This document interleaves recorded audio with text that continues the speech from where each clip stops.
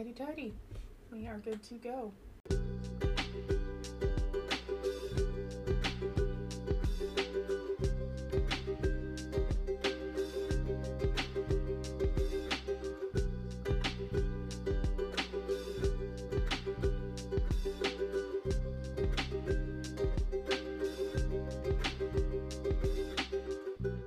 Hello everyone, this is Bob's Cast, your weekly rewatch Bob's Burgers podcast with Kim and Emily.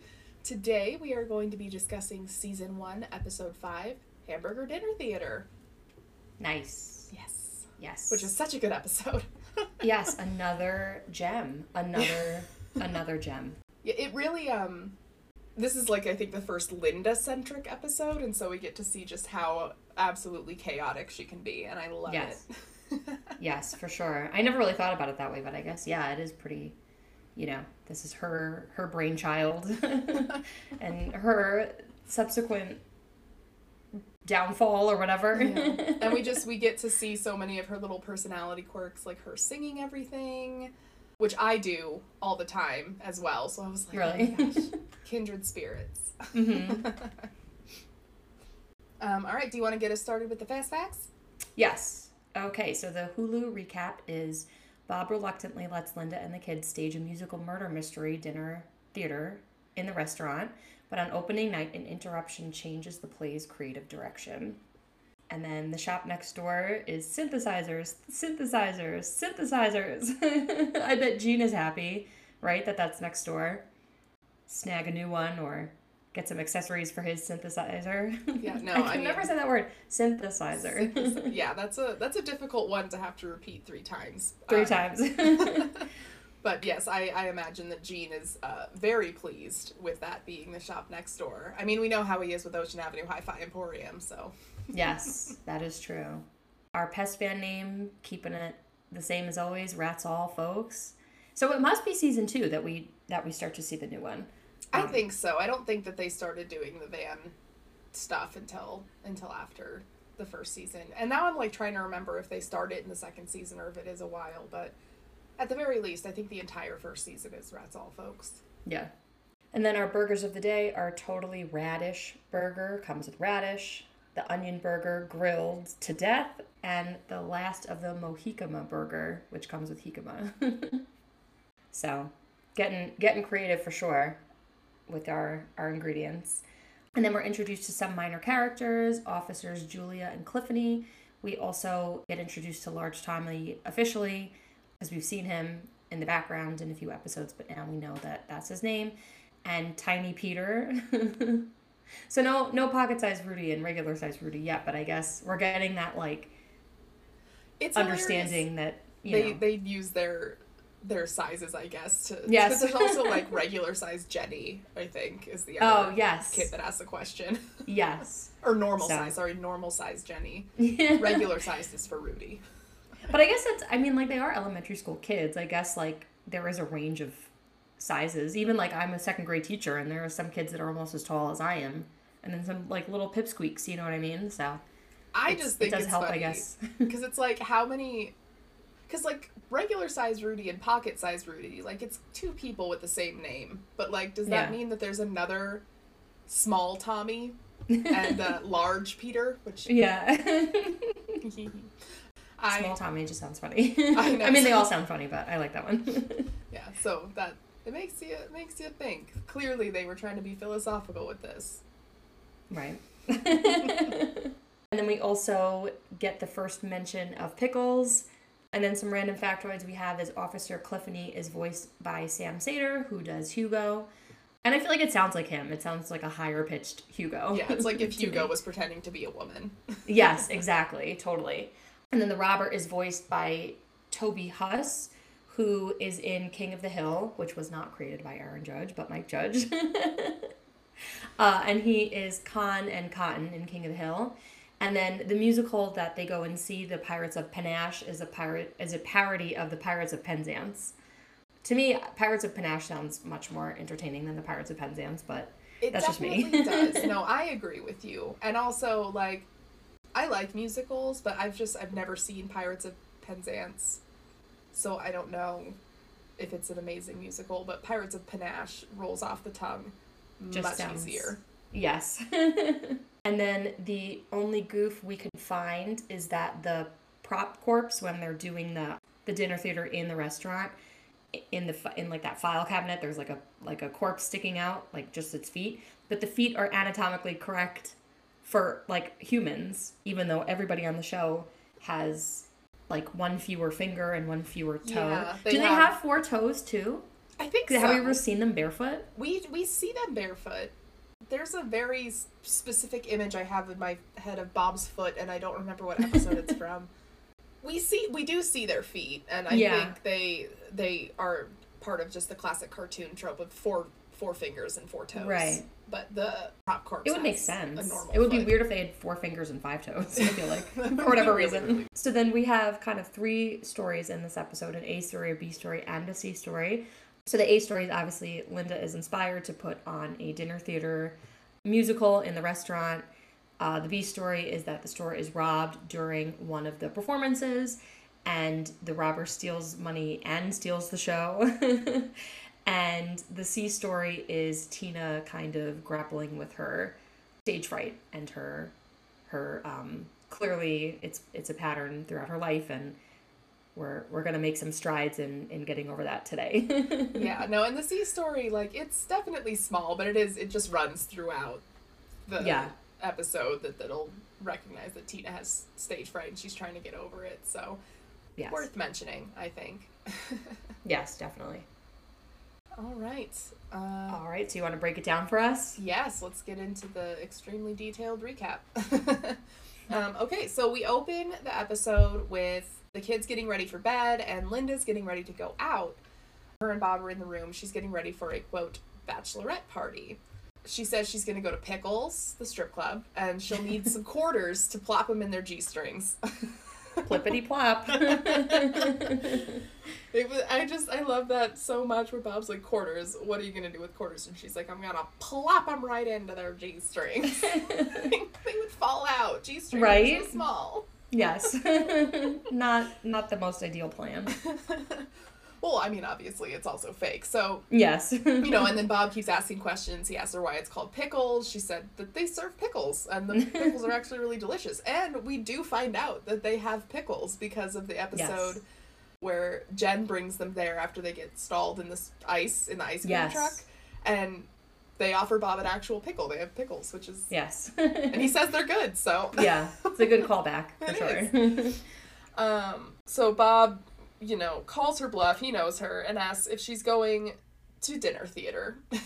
And during this conversation, Gene is jumping on the bed in the background, and I just think it's very cute because he has little matching slippers with his jammies. Yes. I love that. He definitely is a fabulous dresser. If he was going to be wearing a pajama suit, it better be coordinated, I feel like, Mm-hmm. Oh, absolutely. Absolutely. And it's like a beautiful mint green, just like so fashion super forward.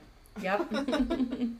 So Linda, she does confess. She's like, yeah, it's dinner theater. I lied because, I know you don't approve of dinner theater. Bob clarifies and says he doesn't like it because it's neither dinner nor theater. And he compares it to the imitation cheese of theater, which Gene says is delicious. But then he says that he mostly just doesn't like what happens to Linda after she goes to dinner theater because she starts singing everything, which is very relatable, I think. Yes. And we get her kind of like a little montage of her singing things, so like her answering the phone and Bob asking who it is, and she says, wrong number, yeah. Her making eggs and singing eggs, boom, boom, eggs.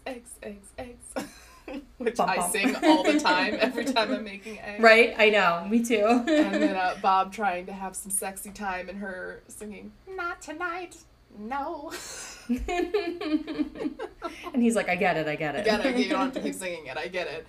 And I love how he's like, I would almost prefer you going to a strip club than dinner theater. Yeah, he would much rather prefer her go to an actual strip club for a bachelorette party than have to deal with her singing everything. Right.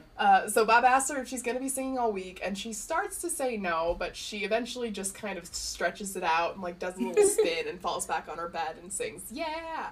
And Bob laughs. Amazing.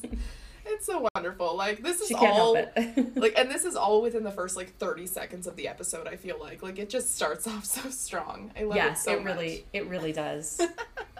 Okay, so we flash forward to them being at the theater. The theater is called Off-Ramp Broadway because it's, like, right next to a highway overpass, which is a clever wordplay. Amazing. And Linda's enjoying the show Pirates of Panache. And this is interesting. So when Linda's at the show, she's at the table with a couple of other women. And one of the women that she's with has red hair. And so, like, there's definitely been people who think that might be Ginger, but it's just never been confirmed. Do you think it's Ginger? I don't know. I mean, it would make sense that she would go with her. Mm-hmm. I'm assuming it's not actually a bachelorette party, too. That was the part that I'm like, is it an actual bachelorette party and they're going to the dinner theater? Or is it she's just, like, making up that she's going out and she's saying it's a bachelorette party for a strip, like, to go to a strip club? I think all of it was a fabrication. I don't think it's a bachelorette party either. But if it is, I don't know whose bachelorette party it would be.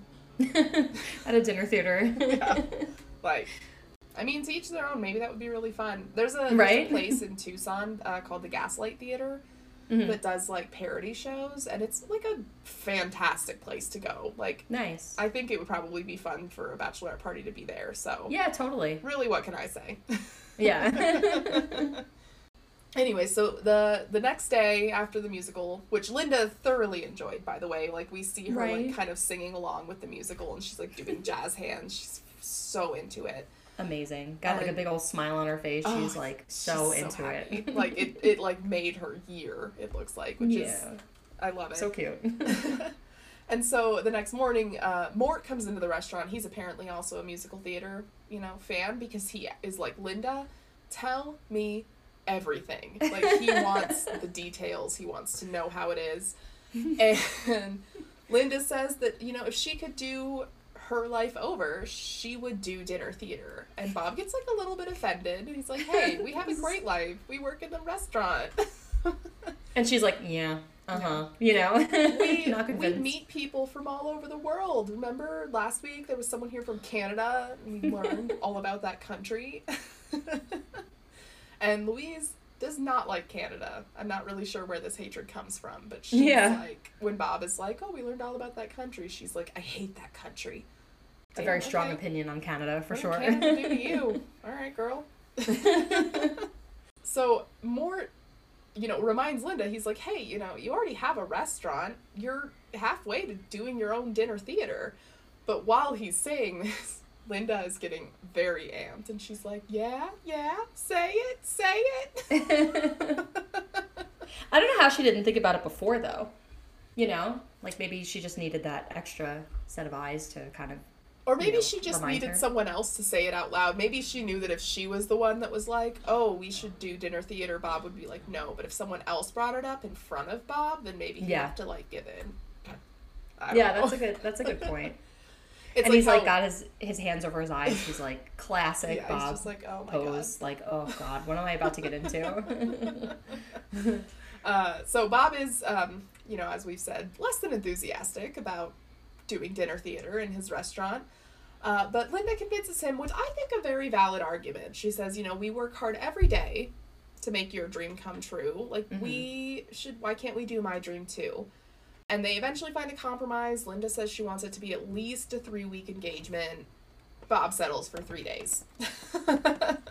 Or Bob proposes 3 days and Linda settles. And she's like, all right, 3 days, better than nothing. Yeah. I feel like she knows she has to take what she can get. Like, the fact that he's even considering this is a big deal. So. Yes. So then Linda, the kids, and Mort are, they brainstorm about what they think the musical should be. Linda immediately goes to murder mystery, which I love. Louise wants it to be a mass murder. Mort says it should be a musical, obviously.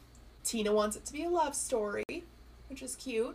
So Linda gets very excited, and she's like, great, a mass murder mystery musical love story set in. And then they have to come up with where it's going to be set. Louise says Nazi Germany. Jean says Montreal, which Louise is pissed about because she hates Canada. Tina says a ketchup factory, a sexy ketchup factory. It's also ridiculous. It's just also ridiculous. You know? Well, okay. Nazi Germany, like, that's a Sound of Music. Yeah, that's true. Yeah, that's true. I don't know about Montreal or a Sexy Ketchup Factory, but at least that one I was like, that sounds ridiculous. And then I was like, oh wait, no. We already have a love story set in Nazi Germany. Yeah, exactly. All right, then. And so they finally settle on a morgue, which is Mort's recommendation because he has props. And they decide the name will be Dreamatorium. So is that like because crematorium? Yes. It is absolutely a play on crematorium. Because Mort's I don't know why I didn't think about that until I just rewatched this. And I was like, oh, that makes sense. Like, I just thought it was like a funny, funny little thing. Imagination, like, whatever. I don't know. I didn't put two and two together until this last time I watched, but it makes it even funnier because, yeah, like, that's what he does next door. Yeah, that's his actual, title. Like, his business is a crematorium. Yeah. Funeral home and crematorium. It's Dreamatorium. And she does her little song, Dreamatorium. It's a dreamatorium. Just so much fantastic singing. I know, and I'm so sorry that I'm going to be singing along with it because I just freaking love it. I love all the songs in this show. Like, we don't start getting, like, actual musical numbers until later in the seasons, but, like, I love it when there's songs in the show. Like, it makes me so happy. So Dreamatorium. They have the set, they have the, they have the story. It's great. Everything's great. It is opening day. We have fast forward. It is now opening day. And the Bob's Burgers sign is covered by a big banner that says Dreamatorium, advertising for the show. There's some morgue props inside, like a filing cabinet that has feet dangling out of it with the toe tag, the aforementioned anatomically correct feet. And Linda is in her little suit and she's assigning jobs. Or no, she's not in the suit yet. She's just assigning jobs. They're getting ready. Gene is going to be on sound effects, naturally, and he plays a little scream on his keyboard, of course. Mort is going to be on visual effects because he has all the props, and he's also going to be the body guy who, like, brings bodies into the crematorium, and is also victim number 1. Gene's then going to be the flower delivery guy, who was victim number 2. Tina is a tree, which will be victim 3. And Louise is going to be the butler that everyone thinks is the killer. She's going to be the red herring. I love the music the chords that he plays after. Yeah, it's like everyone's chords that goes along with he like does an amazing job, I feel like, in the scoring of this. Oh, he absolutely does. Randy really should have taken him up on that. Yes. now it's his time to shine. I feel like he's really showcasing his talents on that little keyboard synthesizer thing. Yes. Also, this is so unrelated to Bob's Burgers. Did you ever watch the cartoon A Pup Named Scooby-Doo? No, I've never even heard of that. It was on Cartoon Network, and I loved that show. I mean, I loved all the Scooby-Doos, but in A Pup Named Scooby-Doo, it was when they were all kids. And Scooby was a puppy. Like a Muppet Babies kind of like Scooby-Doo version. Okay. And they were still solving mysteries. They like had a little tree house and stuff. And there was a character whose name was Red Herring. And so like every single episode, they always thought he was behind whatever nonsense was happening. Yeah. And it was never him. And so, like, funny. That's the only reason that I know what a red herring is. Like, I knew what a red herring was before I was in school. Or before it was a subject in school because of A Pup Named Scooby-Doo. Oh. Well, listen, we get knowledge from all sorts of sources, I love it. Yes. That's so funny. Oh, and also during that scene where Linda's assigning jobs, the burger of the day board just says murder, like in all caps. The burger of the day is murder. So Jean wants to know why Tina is a tree. Linda says that, she wants to be a tree and she has stage fright. And Tina is shocked at this news, even though it's about her. And we go through some flashbacks of Tina just not really being able to speak up.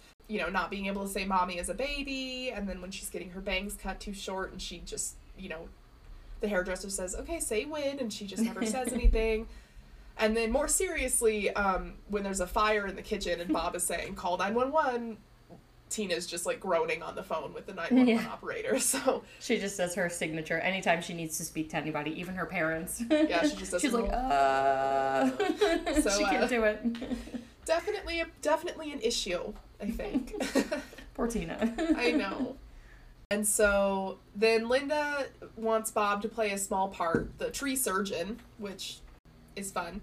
It would be what's the tree study? Dendrochronology? I feel like that's what it is. I have no idea. I was going to say botany, but that's flowers, right? Well, botany is just plants in general. I feel like it's dendrochronology or dendrochronology. Anyways. Look at you, all these fancy terms. Did you learn that from a pup named Scooby-Doo? I did not. I learned. Could you imagine if you did? And you're like, actually, yes. Yeah, a pup named Scooby-Doo taught me all about dendrochronologists. No, the University of Arizona is one of the only universities in the U.S. that has a degree specifically for dendrochronology. Huh. We have a tree ring lab. Wow, that's cool. Yeah. So you just, like, study, like, if you get that degree, you just... Like, dating trees, basically. Trees? Yeah. Okay. I'm sure it's all within, like, a natural sciences major, but, like... Right. You study, like, dating trees.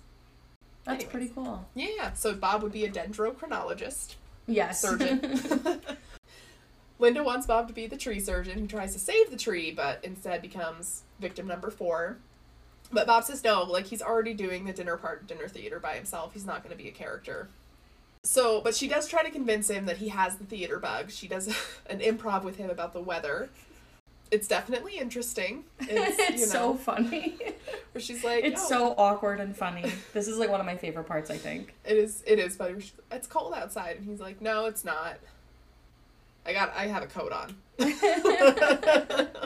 And she's like, see, you're good. You're good. I was invested. You're great. And he's like, I hated this. Yeah. And Louise is like, that's what the play should have been. Call it Big Coat. Big Coat. And she's like, a scene, it becomes a play. It's just, it's amazing.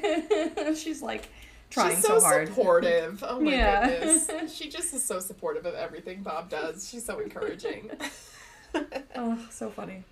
So it's now officially opening night. They have their little flashlights on, like, the, like, little Lazy Susan tables with, like, flashlights taped to them, and they're spinning, which so cute, right? Like, such a creative idea. I love that. It really is. And so they have the banner, the lights, everyone's, coming in. Louise is pacing in the kitchen doing these, like, vocal exercises. And red Tina's leather, in yellow tree leather, costume. red leather. Yeah. You're not prepared yet. Oh, I'm a big fan.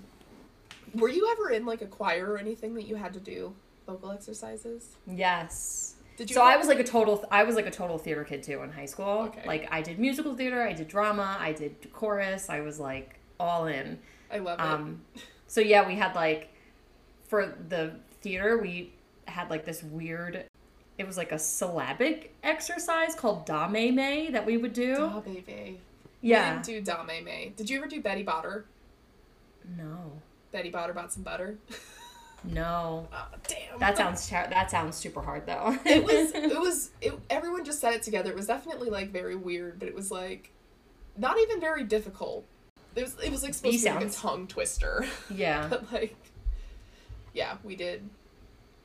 What did you do? Tell me yours.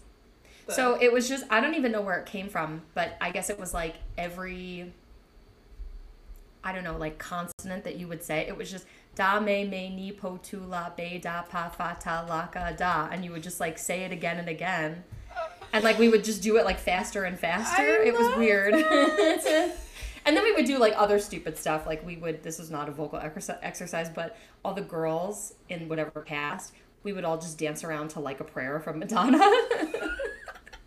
It was, like, it was a fun time, but it was a weird time. Anyway. Louise, because of her nerves, she's oscillating between being really mean to Tina and being really overly nice to Tina. And it's just very funny where, like, Louise is, like, setting her up. She's like, okay, give me, like, a hug for luck. Yeah. You don't hug for luck in the theater, you idiot! Right. And each time Tina, like, takes the bait, like, she's like, okay. Or she's like, when she apologizes, like, I'm sorry, baby. You know how I get. Like, then she's like, it's okay. And she's like, what are you doing? Like, you want me to go out there with my makeup all smudged? Poor Tina. I know, she's just doing her groan. She's just really stressed out. And so while this is happening, Linda is greeting the guests at the front. She's saying, please enter and be tamed, which I thought was very clever. Amazing. And the two women that she was with Pirates of Panache at, like the people that she went to see that one, they came to the opening night to support her, which is nice. Linda's friends. So cute. And I thought, like, in the crowd, like, you see, sitting at one of the booths, you definitely see that, like, child molester patron. Yeah. And then I thought Randy, but maybe not, but it was definitely somebody in, like, a hat and his jacket. Like, maybe it was a Randy. hat and a jacket. I don't know if it was, like, the same colors that Randy wears, but I'm going to say it was because I love Randy and Bob's relationship. I'd like to think that Randy would be there to support them. Yeah. Teddy is, at the theater. Not at the theater. Teddy's at the restaurant sitting in his regular spot. He's asking Bob why people are buying tickets to eat a burger, and Bob says, well, no, we're putting on a show. You're buying, dinner and a show. And, they have a whole conversation about how it would be on the honor system. If I love that so much. Find yourself watching a show, like, maybe you should probably pay for the ticket. Well, this is, like, one of my favorite parts in the episode because you see him, like, looking at Bob, and he's like, oh, well, what if I just am watching it in my periphery, and you see, like, his eyes shift ever so slightly, and it makes me laugh so hard. And Bob's like, well, then it would be the honor system, like, if you find yourself watching the show. But it's just so funny. Like, he's like, I could see it in my periphery. Yeah, like, what if I just watch it like this? Amazing. So, the lights start to go down. They're getting ready for the show, and Teddy's still talking, telling a story about someone talking during a movie, actually, and everyone getting really annoyed at this person talking during the movie, and Bob is just very desperately trying to shush him. He's like, Teddy, you have to stop talking. The show's getting ready to start. Teddy. And he's like, no, that's what the guy did. Yeah, that's what we were saying to him. And Linda eventually does a very loud throat clear to get everyone, to get attention to her. And she says the opening line, which I think is a great opening line for any theater or any show. Everything dies but love. But she, like, sings it. Everything dies but love. Amazing. Truly amazing. I know. And she sets the scene. She gets some details so everyone knows what's going on. She introduces herself as Gladys, the morgue owner, not the murderer. Why Gladys, I wonder? Like, random, but just funny. It is. She's like, I'll be Gladys. Yeah, like, is that like a morgue owner sounding name to her? Yeah. I don't know. Funny. Mort, comes in with his corpse delivery, and he says, corpse delivery for a lonely morgue owner. And she goes, that would be me. It's just so wonderful. It's just like gem after gem after gem, I feel like. Yes. These, like, little... So I don't know. It's like, it's just amazing. Anyway. It's beautiful. And so the lights go down, and you hear Mort saying, like, I'm getting murdered to death, which also I love. And then when the lights come back on, Mort is just absolutely covered in blood and organs. Like, he's, like, squeezing a thing, so, like, blood is gushing out. Like, it's gratuitous with the gore. And everyone watching the show starts freaking out. They're, like, screaming. They're like, oh, my God. There is blood and organs all over the place. Not a fan. Mm-hmm. Which, yeah, can you imagine, like, trying to eat? And you're like, dinner theater. And everybody's, like, getting sprayed with blood and, like, goodness. And it probably was a shock. Like, they knew, like, a murder mystery maybe, but... whatever. But, like you said, it's so gratuitous that it's, like, just, even if you were expecting some gore, that's, like, way too much. It's a lot. A lot of gore. So the police get called. It's officers Julia and Cliffany. Hey. And, they end up not charging the Belchers with anything because it was fake blood and fake organs, theoretically. Mort is kind of weird at this moment. He kind of laughs. Yeah, he's like, fake. Yeah. So that's concerning. And so, Linda's like, all right, no harm. Or the officers say no harm, and Bob's like, well, except for the people, getting treated for shock and who needed refunds.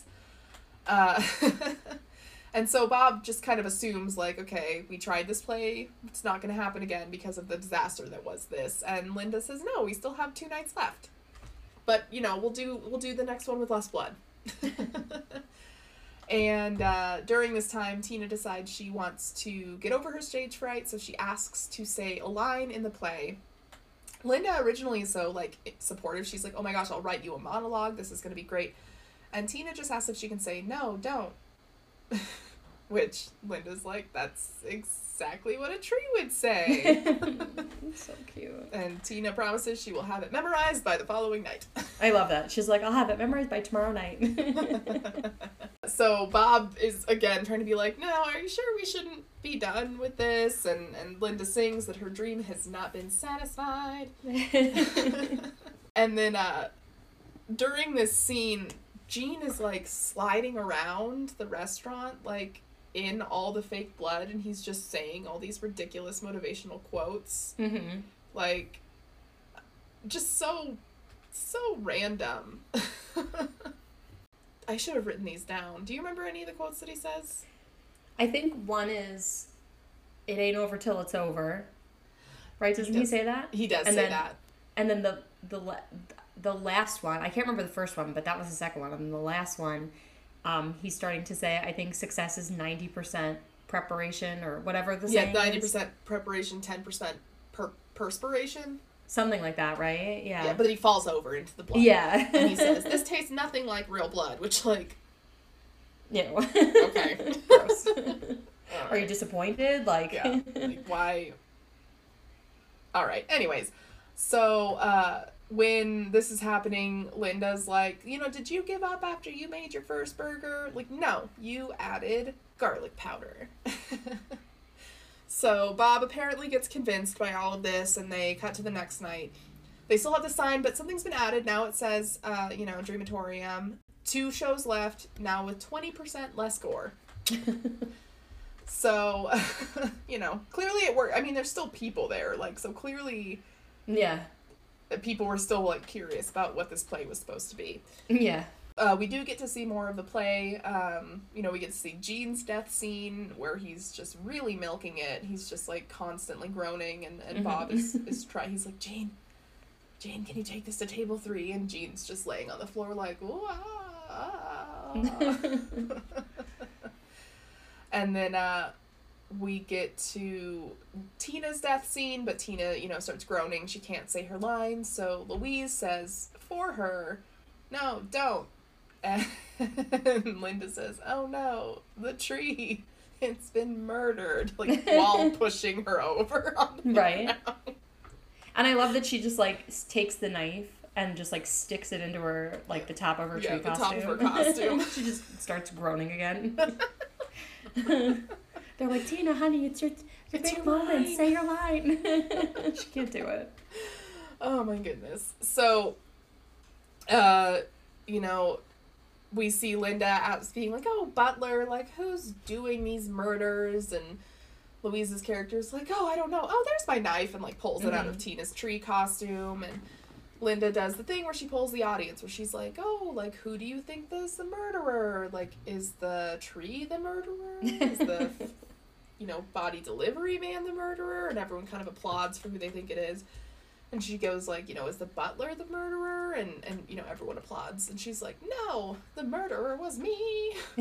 She's like, you're all wrong. Yeah. You're all wrong. She's, like, so proud of it, too. And the audience is actually pretty pissed about this. They're like, no, like, you told us very explicitly at the beginning that you were not the murderer. And Linda's like, no, that was a twist. And they're like, that was a lie. Okay, a lie is not a twist. They've been duped. Yeah, they've been duped. They've been bamboozled. They are not happy about it. And Linda's trying to be like, oh, the cast will be signing autographs. Like, someone will have seen this play and they're like, holy shit, I need to get the autograph of this tree because they're gonna make it big, baby. So cute. I love it so much. And just at that moment, a robber comes into the restaurant. We see him right outside, like, beforehand, giving himself a little pep talk, which, like, I get it. He's like, just relax. You've done this before. Like, we understand robbers with anxiety. We get it. Right. And the audience thinks that this is actually part of the play still. And they're like, okay, well, now a robber. All right, this is a twist. And they're into it. They're like, okay, finally we get some action. And Bob is like, no, this is not a twist. This is an actual robbery. There is a man with a gun in our restaurant. And at this time, Julia and Cliffany drive by and they're like, oh, they added a robbery element to the play. That's interesting. And drive away. Right? Like, they're not even questioning it. They're like, right. Okay, that's cool. Okay, robbery element. That's interesting. And Bob is trying to, like, diffuse the situation. The robber asks for all the money and he's like, okay, like, here you go. Like, there are kids here. Like, don't do anything crazy. And they have this really funny, like, dumb insult exchange where the robber calls Bob Greaseball and Bob calls him Mask Face.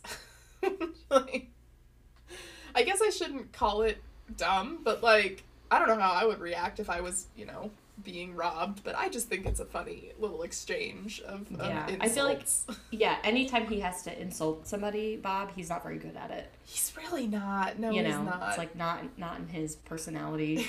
He's too wholesome to be mean. And so the robber, kind of realizes what's going on. He looks around. He realizes that people think that this is part of a show. He realizes that, he's in a play. And he starts doing a duet with Linda. And the audience loves it. They're like, this is great. They have chemistry. This is great. And... like, I love that he just is, like, gonna go for it, Like, he could just be like, bye. He even has, like, Linda talk him in again. Like, he's like, say that line again. Yeah. Maybe it's a dream of his, too. A secret dream. He always wanted to be in the theater as well. Stage. And I love it. And so, the audience thinks it's great. Linda eventually gets into it, too. I think she just, like, forgets that he has a gun, and she just starts singing along with him. And, the robber asks Jean to play him out. So Jean, like, does this jazzy little, like, beep, beep, beep, beep. Mm-hmm. And, like, the robber leaves and everyone's applauding and everything's great. And one of the audience members comes up and is like, hey, like, can you break a 5? Like, I would love to tip out the cast. And Bob's like, no, you idiot. We were just robbed. No, I can't break a 5. And the audience member just thinks he's, like, committing to the character. Which is also funny because... to break a 5, like, what was she going to give everybody $1? Yeah, I think so. I think she was gonna give like, I mean, I guess it's better than nothing, but it's not really a, Well, so I never $1. fully understood. I mean, I guess I get it, because, like, they want to give maybe the kids their own money, but, like, very clearly this is a family. Like, if she gave each person $1 individually, it just goes to the same account, right? Yeah. Except for Mort, I guess, would be the only one who's not family, but, that's it's still, like... You could give them each $5, like, instead of $1. $1. Anyway. $1. So, the next morning, Julia and Cliffany are back at the restaurant, and they are apologizing, because they were like, we feel so bad we didn't stop the robbery the previous night. Which, they should be apologizing. Yeah, seriously. Nowhere in my mind would I think that a play about a crematorium would have a robbery element. But, right. That's something that kind of runs in the show, is everyone seems very insane, except for Bob sometimes, so mm-hmm. I get it. And, Linda says the robbery was horrible, but, it did feel really good to hear the audience applaud. And her accent really comes out during this line. She's like, it felt so good to hear the audience applaud.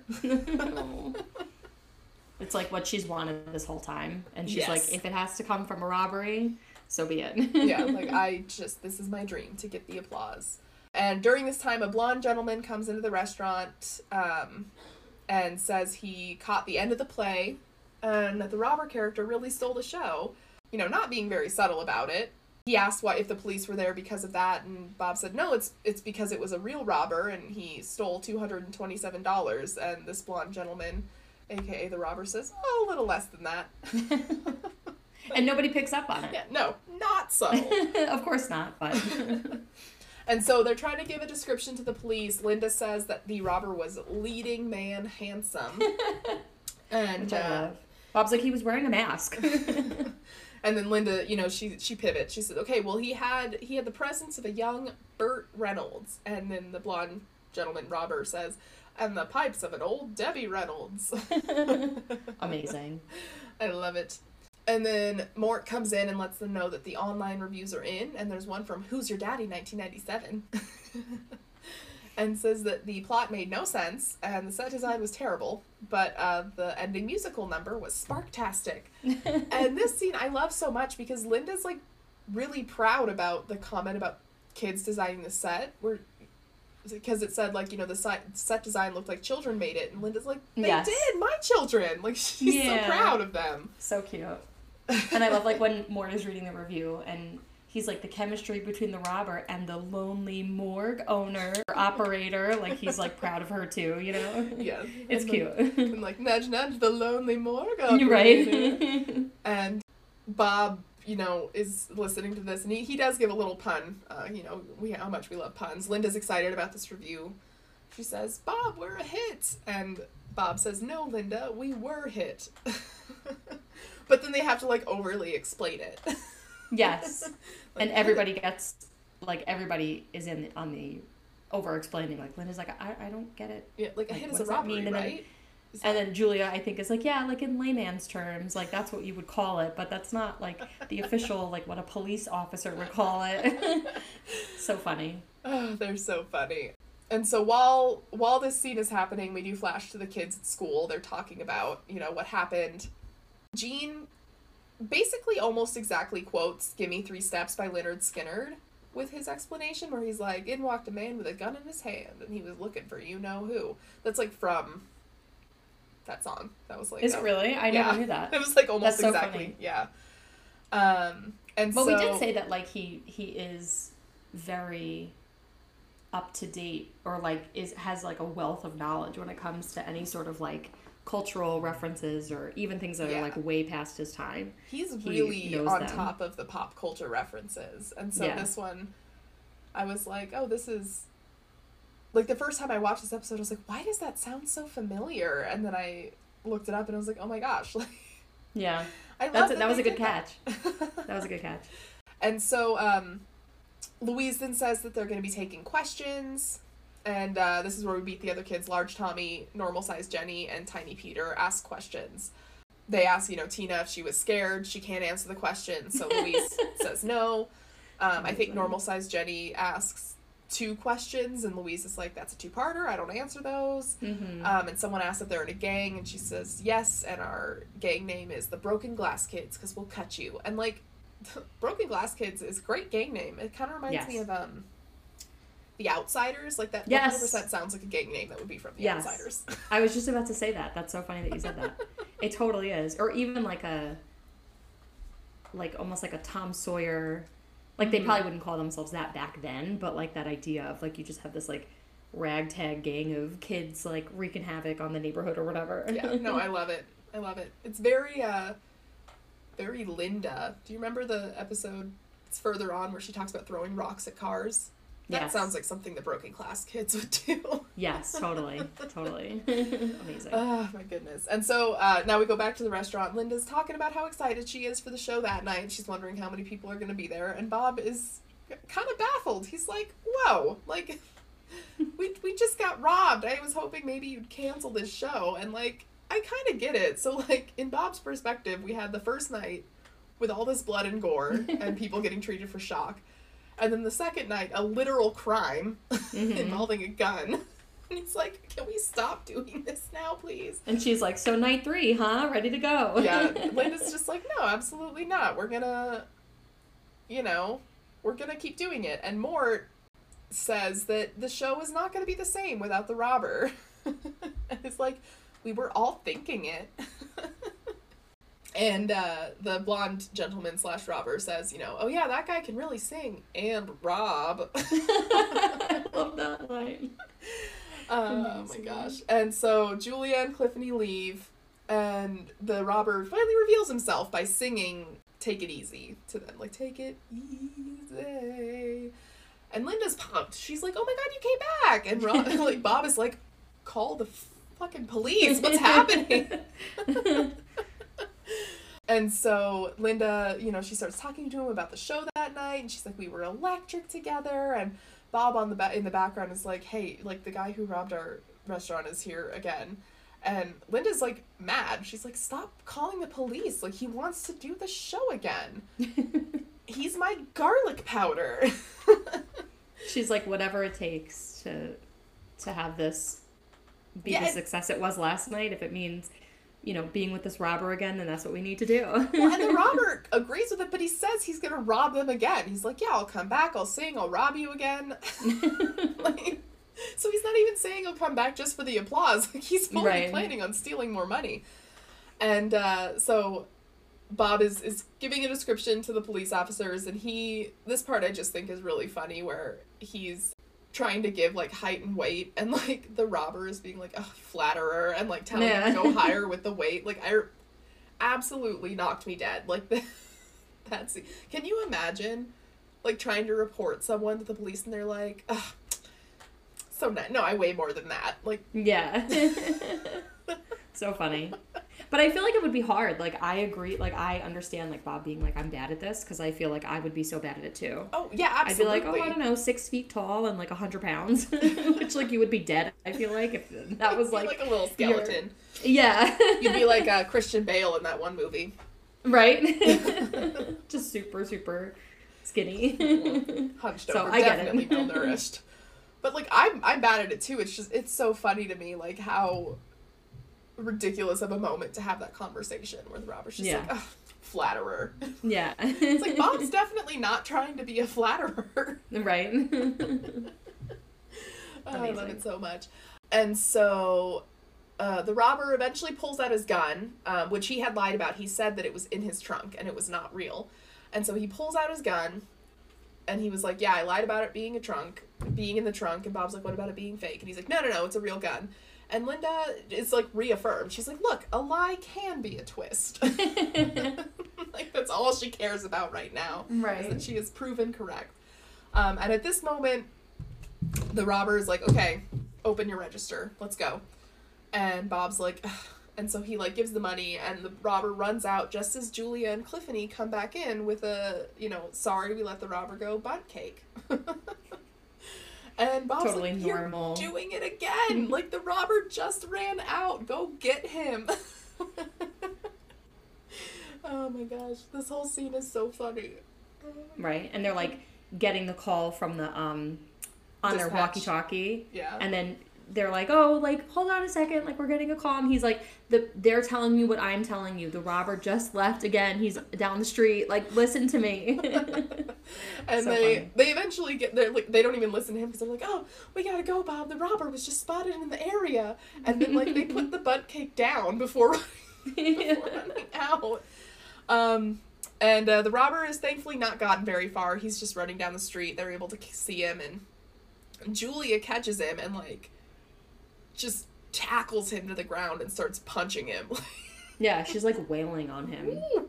It's so funny. And Bob says, Julia packs a wallop. Like, yeah, she really does. Yeah. She's, like, taking this seriously. Yeah. Oh my gosh. It was, like, pretty gratuitous violence, honestly. Yeah. But, like, oh my goodness.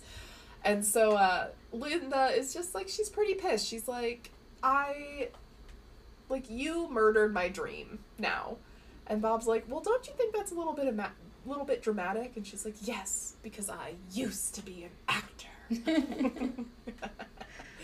Poor Linda. I know.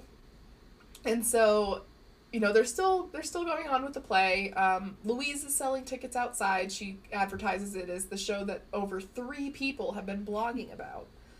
And Tina and Jean are in the back in the kitchen, and Jean's kind of giving her, like, a little pep talk about her stage fright, which I think is really cute. Yeah. And Jean's like, okay, well, why don't you imagine everyone in the audience naked? And Tina's like, well, I already do that. I imagine everyone naked all the time. Like, you don't do that? And Jean's like, no, and, like, moves his keyboard in front of his private areas. It's like funny to think that she like it's like gross too, like that she's doing it with her own family Yeah, members. no, just like, everyone all the time. Just like, everybody. She's like, you don't do that? I was like, no. Definitely not. Definitely not. And so Jean's like, okay, well maybe imagine people with their clothes on then. And she's like, well, all of them? And he's like, well, maybe just like a condom and a hat.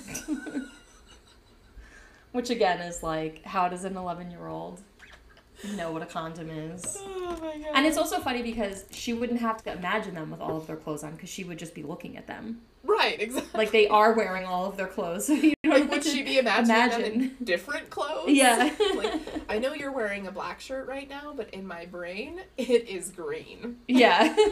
Like, it makes no sense. Oh my gosh. And so, this apparently seems to, like, Tina considers it. She's like, alright, that's pretty solid advice. Just imagine everyone wearing a condom and a hat. Got it.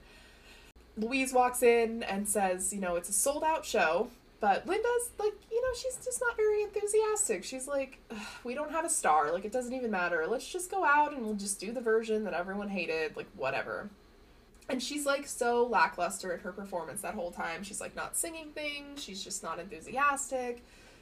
You know, and you do feel kind of bad for her, but also, like, definitely she should not have been wanting a dangerous criminal with a gun to be around her family. So yeah, you feel bad to a point, I think, or at least I do. I'm like, oh, you know, you're sad. Like, obviously you're disappointed, but also, like, you shouldn't have wanted someone with a gun to just be, like, in the restaurant with you and your family. It's for the best. Perhaps. But Bob does, you know, feel bad, and like, at the end of especially at the end of the play, the audience members who had been there the previous night are like, okay, hold on, like, now it really gets good. And Linda's like, no, like, that's the end of it. And, you know, the audience asks, like, oh, what about the special, you know, who's surprise guest? Linda says, you know, the play, it is what it is. And this audience member is kind of an asshole about it. And they're like, it's garbage is what it is. Like, damn, okay. Yeah. Calm Let's see you down. make a dinner theater show, lady. Literally. Like, they've had, like, what? It's the third day, so they've literally done, like, they've been working on it for literally 3 days on the third day. Like, yeah. They didn't, you know, whatever. And so Bob, you know, feels really bad because this insult really hurts Linda. He eventually comes out dressed up as a robber. He's, like, holding, like, a ketchup bottle. I'm so sorry that my printer keeps making noises.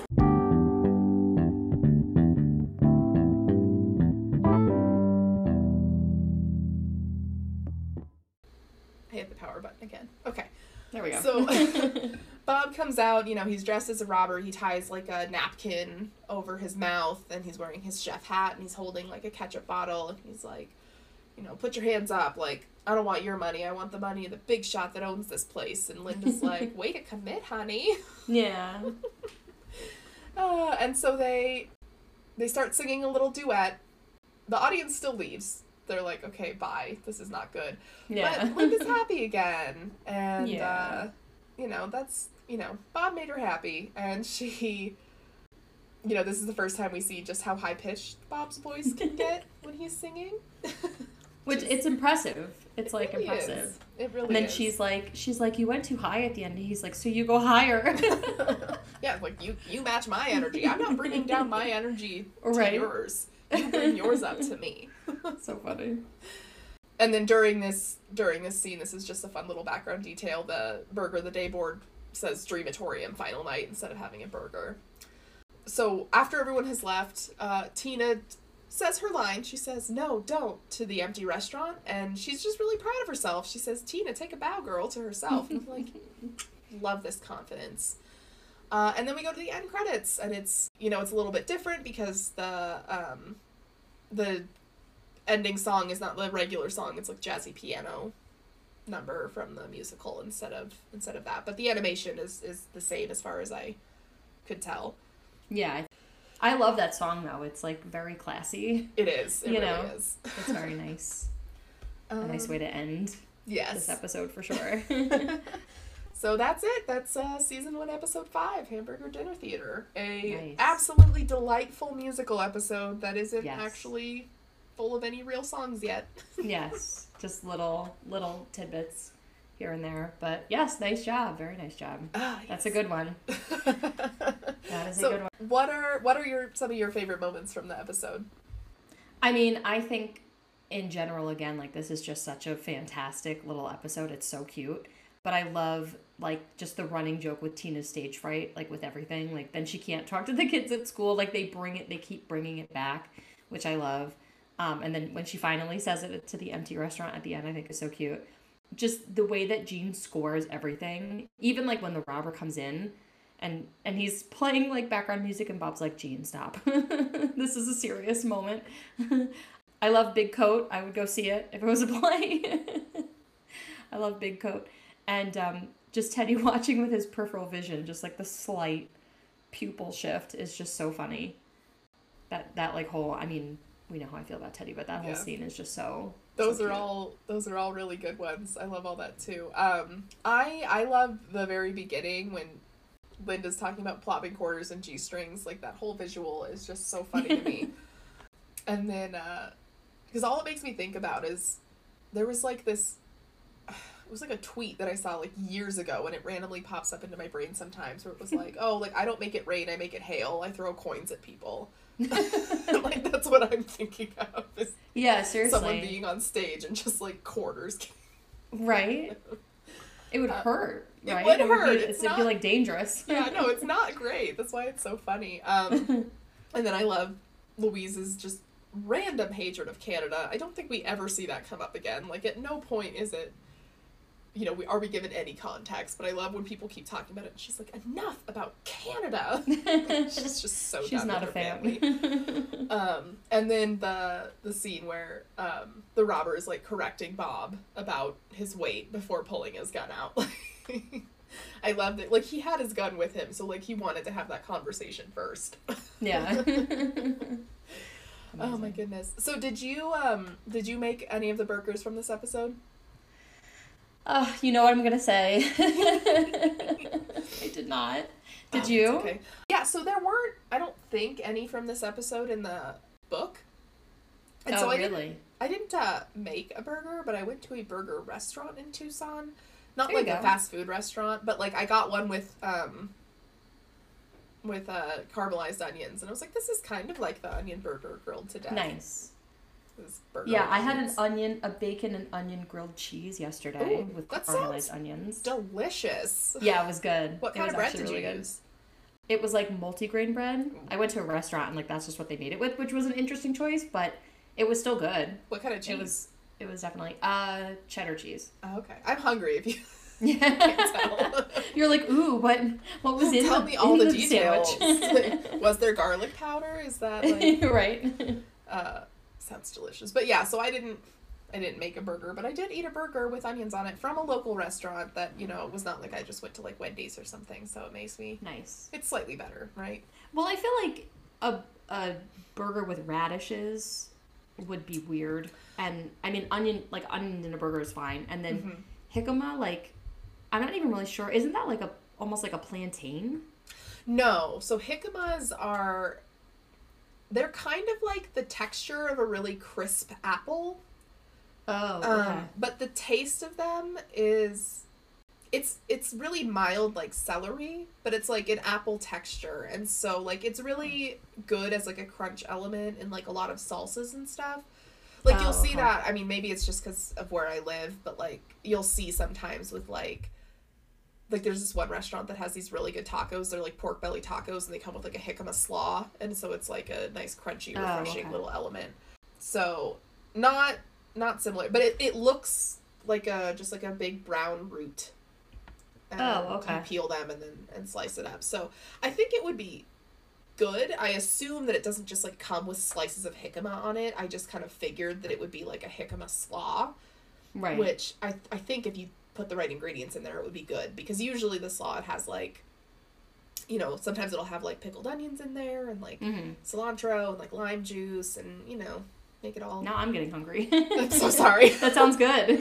Yeah, so that's kind of what I imagined, but jicama is so annoying to prepare because you have to peel it, and the peel is like really thick and really fibrous, and so it's hard to do with just like a regular vegetable peeler. And so I don't often buy jicama that's like in its regular state because it's so annoying. And you can buy in like plastic containers like little like strips of jicama, like carrot strips, but jicama strips. But it's so much more expensive to do it that way. And like I know that it is, but like whenever I am like, oh, I really want jicama, that's how I'll buy it.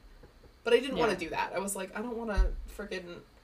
Because also, since it wasn't in the book, I was like, not only would I have to go buy stuff that I don't normally buy, but, like, I would have to come up with something myself. Right. You'd have to, like, concoct how to use it on the burger. Yeah. Right. And, like, I think I would have just ended up looking up a jicama slava. Like, I don't know what cheese I would pair with that. I don't know what bun would be good with it.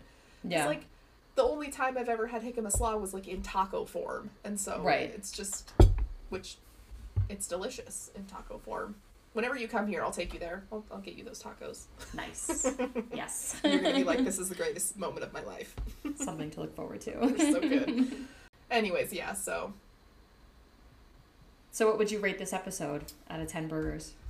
Oh, this episode is also another really high one. I feel like I'm really biased because I don't think I've ever rated any of these low. But this one is... It's just very funny. Like, I would definitely give this one at least a 9. I think. A 9 burgers out of 10. What about you? Yeah, I think a 9, too. I think I like last week's episode more. So that's why I'm not giving it a 10. Yeah, but it is still, like, just rewatching it, you know, for our recording, I was like, I forgot how delightful it is, you know, and how silly it is. And it's like, I feel like this is when we really start to see... Bob's Burgers establish themselves as like a silly, almost like a slapstick, you know, like you said, like we really get to see the characters in their weird, amazing, you know, glory. So yeah, I would say probably a 9 too, for sure. Yeah. No, and that's basically the exact same. Like I really, really love this episode, but I like last week's episode more. And last week I was like 10 out of 10, no notes, which is true because sexy dance fighting is so funny. But like, this is a really good one. Like, and it's a really, you know, sometimes the Linda-centric episodes can be, like, a little bit much, but I think that this one is, like, actually plausible. Like, like, this is something that someone might want to actually do. It's like, oh, I want to try doing dinner theater. Like, I have a kid who plays the keyboard. We'll write some songs. It'll be great. So, yeah. It's a good one, though. They're like they're really hitting their stride, I feel like. You know, oh my god, yeah, especially, and we have a great episode next week too, Sheesh Cab Bob. Yes. Tina's another good one. Absolutely. I think that's the first one where we actually start to hear songs. Well, sort of, yeah, because we get Lifting Up the Skirt of the Night in that one, which is amazing. It's wonderful, yeah. That's the first one. Like, I think that's the first song with lyrics that's like on the Bob's Burgers music soundtrack, because they have like the opening thing and then they have like the sexy music or whatever, but like Lifting Up the Skirt of the Night is great. So good. So that was season 1 episode 5, Hamburger Dinner Theater. Next week we will be talking about, as we just said, season 1 episode 6, Sheesh Cab Bob. We are on Instagram and at BobsCastPod. We also have a Gmail, bobscastpod@gmail.com. Please follow us on Instagram. Reach out to us on Gmail if you have any questions or if you just have any suggestions. I think that's it. I can't remember anything else that we need to say. Rate, review, and subscribe on, we're on iTunes, we're on Spotify. And it does really help, like, get us populated if you rate and review, so. Yes, it does. And recommend us to your friends about, you know, if you know anyone who likes Bob's Burgers, we love it too, so. Yes. Please join us. That we do. So, I guess the only thing left to say is, stay fresh, meatbags. I think at this point, it's just, we gotta commit. That's what it is. All right, everyone. Stay fresh, meatbags.